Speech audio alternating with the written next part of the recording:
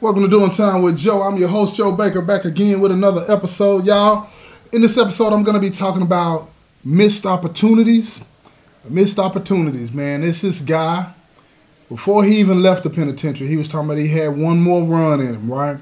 He's married with 2 kids, and he had already done the sentence that he got out on. He did like 8 years on a 35. Don't know how he managed that, but he had all of the rest of that time to do. He had over 15 years on paper, 15, 17 years on paper. He lasted all of, 18 months, 2 years. And I'm going to be talking about this missed opportunity and the role he could have improved on and the role that his family played in it. So sit back, relax, and enjoy the show, y'all.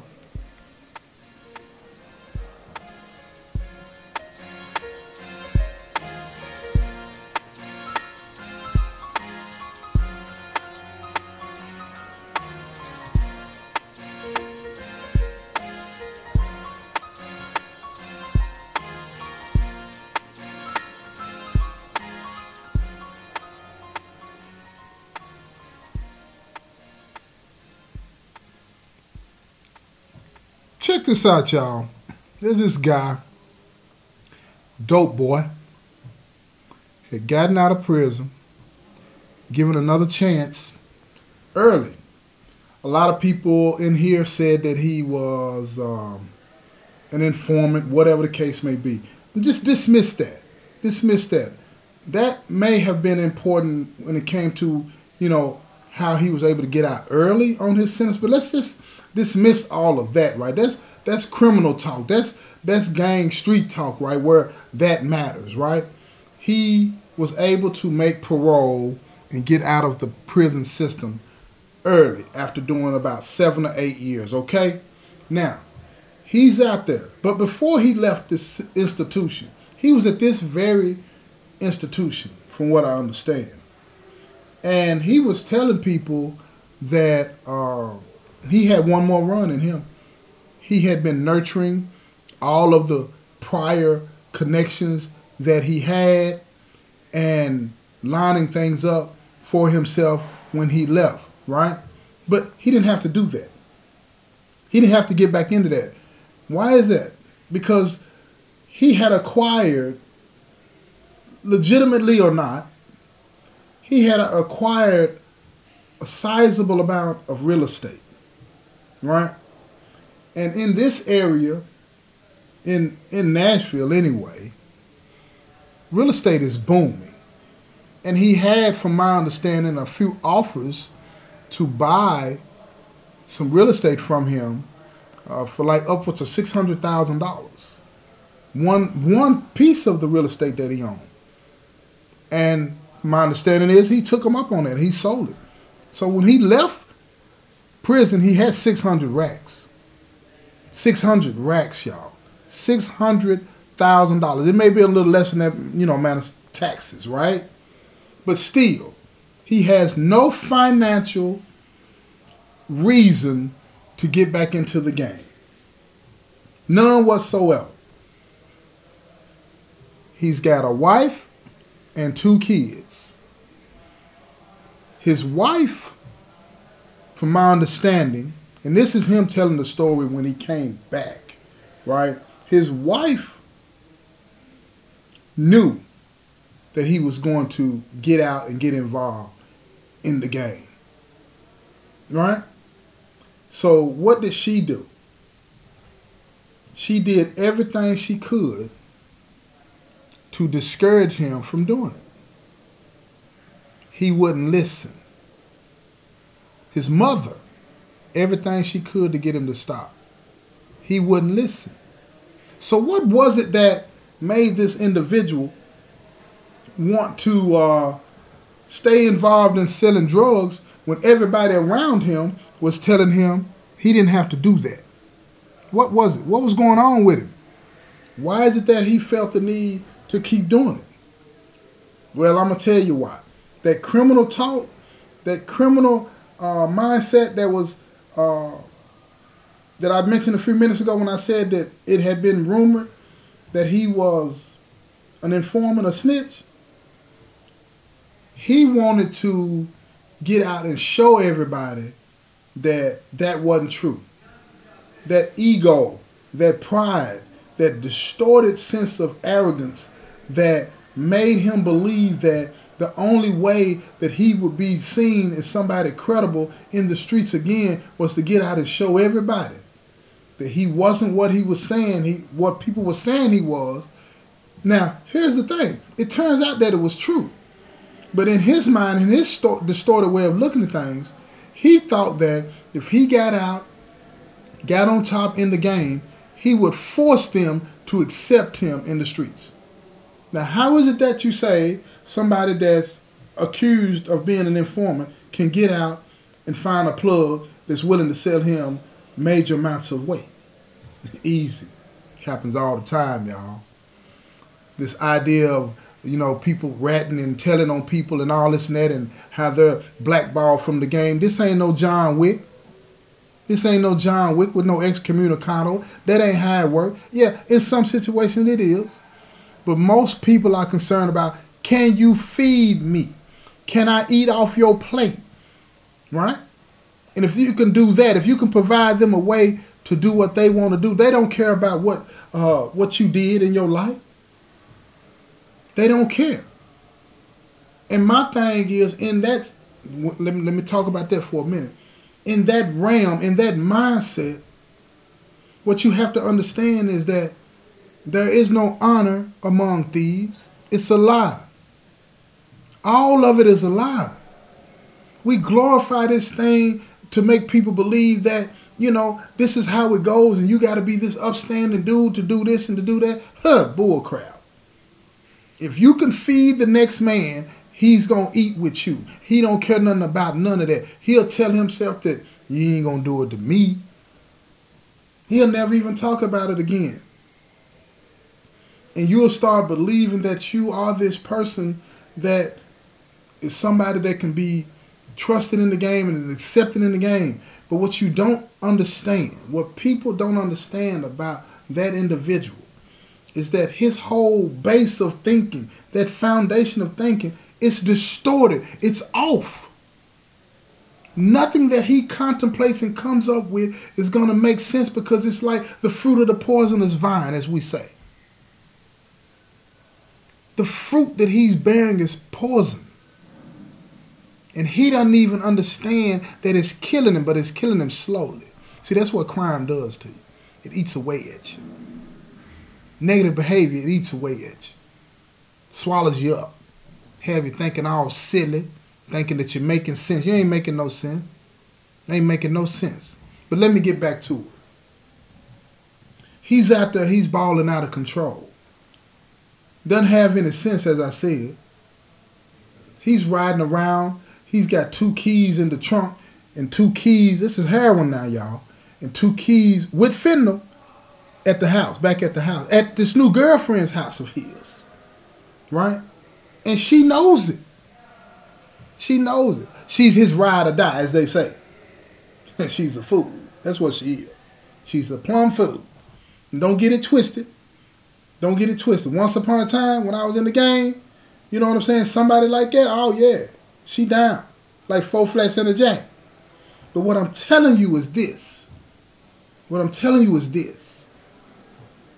Anything that can cause you to bring harm to other people and lose your freedoms, that ain't ride or die. That's stupid. I want somebody that's going to be ride or die on holding me accountable. Making me come home at night and say, look here, I love you. Feeding me good, making good love into me. That's ride or die. That's what real ride or die is. But now, when you're lazy, have missed out on opportunities in your life to educate yourself in a way beyond the nonsense, and you seem and start to believe that you're stuck in this position for the rest of your life, now you want to rationalize and make it make sense. You can't make it make sense, y'all. You can't make it make sense. I don't care what you tell yourself. It don't make sense. So what did he do? You know what he did. Called a case. Called a case. Got caught with 2 keys and a gun. Hell no. With fentanyl. With fentanyl. And then they got another case on him in another county where it's supposedly sexual assault. Dope man, dope man.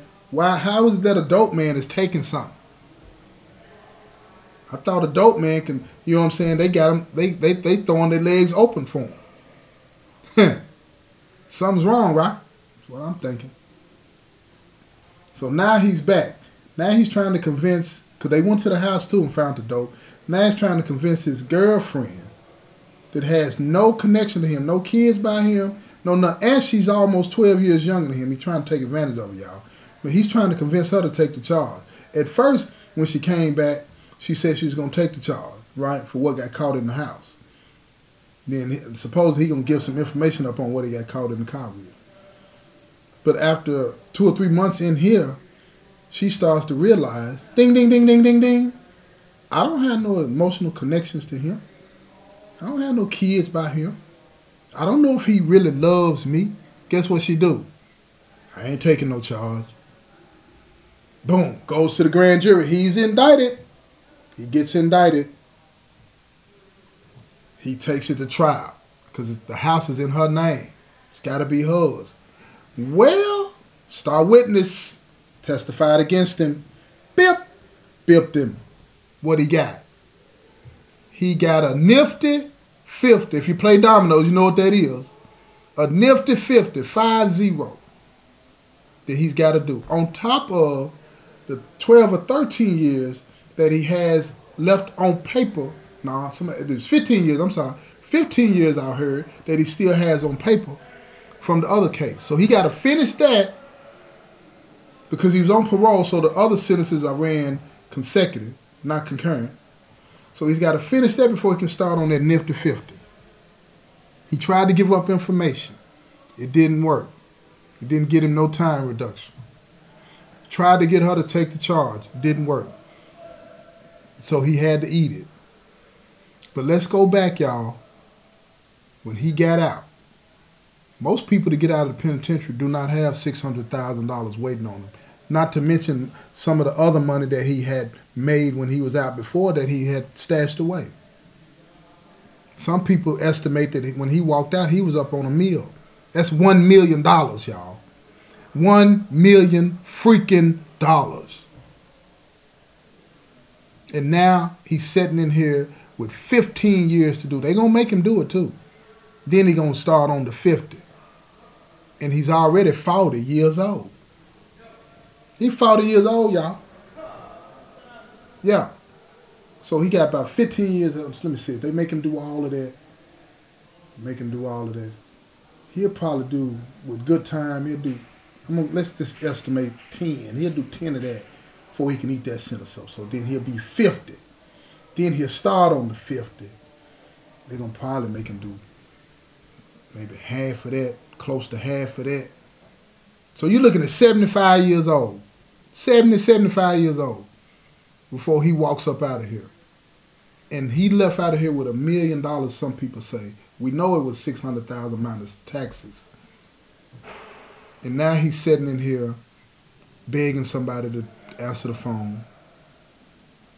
He's got money, but he can't get nobody to answer the phone. But when they do take his phone calls, they want some of his money. They're trying to find out where the money's at so they can take it from him. That's what they're going to do, y'all. They're going to take that money from him. They're going to make sure that when he leaves here, he ain't going to have a pot to piss in. And that's the problem, y'all. That's what I want to get to. Squandered opportunities. Most people that leave prison, like I said, don't have the kind of money that he had. And again, money don't mean that you're going to be straight. But he was ahead of the game. He had money, so he had the ability to find him somewhere to live. If he couldn't find employment that, $20, $30 an hour, he had money to float himself until he got up to that. Or he could have gotten out and found somebody that was involved in some kind of legitimate business and bought himself into that, or started his own business. He had opportunities. Opportunities that most people don't have. And yet he squandered it. Because he wanted people to believe that he was that dude that could be trusted in the streets, as opposed to that dude that could be trusted in the boardroom, legitimate boardroom. And that is something that we have to take control of ourselves and work on. No vocational classes, none of that stuff is going to change if you don't change what's going on the inside of you.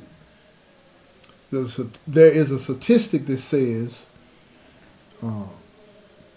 you can reduce your personal recidivism rate by 43% just by taking one college course. One college course he could have taken. And it would have opened him up to another world. See, that's what education does. It opens you up to another world. But he didn't bother to do that because he was so blinded by the streets and what the streets thought of him that he threw his life away. Now, what about his 2 kids? What about them? Will they be coming to see him in prison? I hope so. And I hope he tells them the right thing. But see, that's what one more run will get you. That's what one more run will get you. Coming up into a place like this and being confused and tricked into believing that this stuff means something. Believing that being a convict means something. Believing that being called an upstanding guy in the streets means something. It don't mean nothing. It don't mean nothing. A worthless drug dealer. Somebody that would sell drugs with fentanyl in it that's killing people to his own community, the people in his own community. If he don't care about his own people, he can't care about nobody else. But he did all this it was just selfish reason. Just selfish reason. When his wife asked him not to do it, his mama asked him not to do it. But that psychological hold that criminal mindset can have on us sometimes was too strong for him. Too strong for him. And that's what I want to impart to all of you out there that might be listening. If you find yourself in a situation, man, where you're thinking about stepping back out there, stepping back into the streets, I advise you not to do it. Think about this dude. And if it gets hard and you get to struggling, keep struggling, man. Keep struggling. Because I would rather see you struggling and staying free than living easy and being incarcerated eventually. Because that's the option that you're facing. That's the option that you're facing. You find yourself in a situation where you can't do anything for the people that you love. And one day, this brother's going to wake up, and he's starting to because I see it. He's going to wake up and realize what he did, what he had, what he lost, what he sacrificed. And I hope that happens before he loses his mind. Because I'm seeing signs of that too. And that's another thing that I wanted to point out to you. You know, when you wake up to the realities of the crime that you committed and start to hold yourself accountable for it, they don't let you out. It's not how it works. They don't let you out of prison. You still got to do your sentence, even though you're woke. And he's losing it now because nobody's answering his phone. He has some arrangement with the bank where they send him his money, so he's straight on money on his books. But this is what people like him eventually will do. He'll get cool with somebody in here. They can put him in the car with a female. He'll start talking to her, not knowing that she's finna trick him out of his bread. because he's running his mouth about how much money he had. That's how I know. Next thing you know, the girl that he's with, off the top, I love you, daddy. I love you, baby. If anything I can do for you, let me know. Now, he's going to go down one of two roads. One of three. He's going to either lose his mind, end up on psychotropic drugs, medication. He's going to get it together, even though it's going to be hard, and hold himself accountable and do the right thing. Or he's going to hold fast to that criminal mindset and seek validation in here from the people in here. And to do that, he's going to get involved in the dope game. He has the money to do it. It don't take a lot of drugs in here to be seen as the guy. And I think, and I hope, that that's not what he does. But I'm looking at him every day, and I see him slipping away. I see him, he'll sit at the phone, and he'll dial the number back. Nobody answers. He'll dial it again. Nobody answers. He'll dial it about 10 times, back to back. Nobody's answered. Then he'll just sit there, look around to see if anybody's waiting on the phone, and if nobody's waiting on the phone, he'll just sit there. And he'll take the phone off the hook and set the receiver in his lap. For those of you that don't know what a receiver is, we still got the old school phone like we have at the phone booth on the time. You know what I'm saying? We ain't got no smartphones in here. Not legally anyway. So, now that nobody's answering the phone for him, he's ashamed to call his mother, I guess. I know his mama answered the phone, or his ex-wife, but he don't want to call them because they were the ones trying to tell him to do the right thing. But he needs to call somebody that can give him some kind of grounding, some kind of firm foundation of stability, righteousness. But I don't know if he'll do that. I don't know if he'll do that, y'all. I don't know if he can take it. I don't know if he can handle that. But at the end of the day, keep that in mind out there, y'all, when you're thinking about crossing that line, or if you know somebody that's crossing that line, you be that voice of reason. Be that voice of reason and use this story as an example. Send it to them. Tell them to listen. This is a true story now. Tell them to listen to this. You don't come in here, come back in here and end up leaving up out of here when you're an old man. Getting your AARP card going out the door. You know, wearing diapers, drinking Boost and Ensure milks. You know what I'm saying? Be that voice of reason to them. And if it happens to be you that's thinking about that, come on now. Think these folks playing? Folks ain't playing. They don't care nothing about giving out 30, 40, 50 years and letting you do it. And letting you do it now. I'm telling you what I know. Tell you what I know. But I'm going to wrap this thing up, man. I appreciate y'all. Share this on your social media pages. Hit them comments for me. Let me know what you think about it. I appreciate all of you. You know what I'm saying? This has been another episode of Doing Time with Joe. I'm your host, Joe Baker. And I say peace, y'all.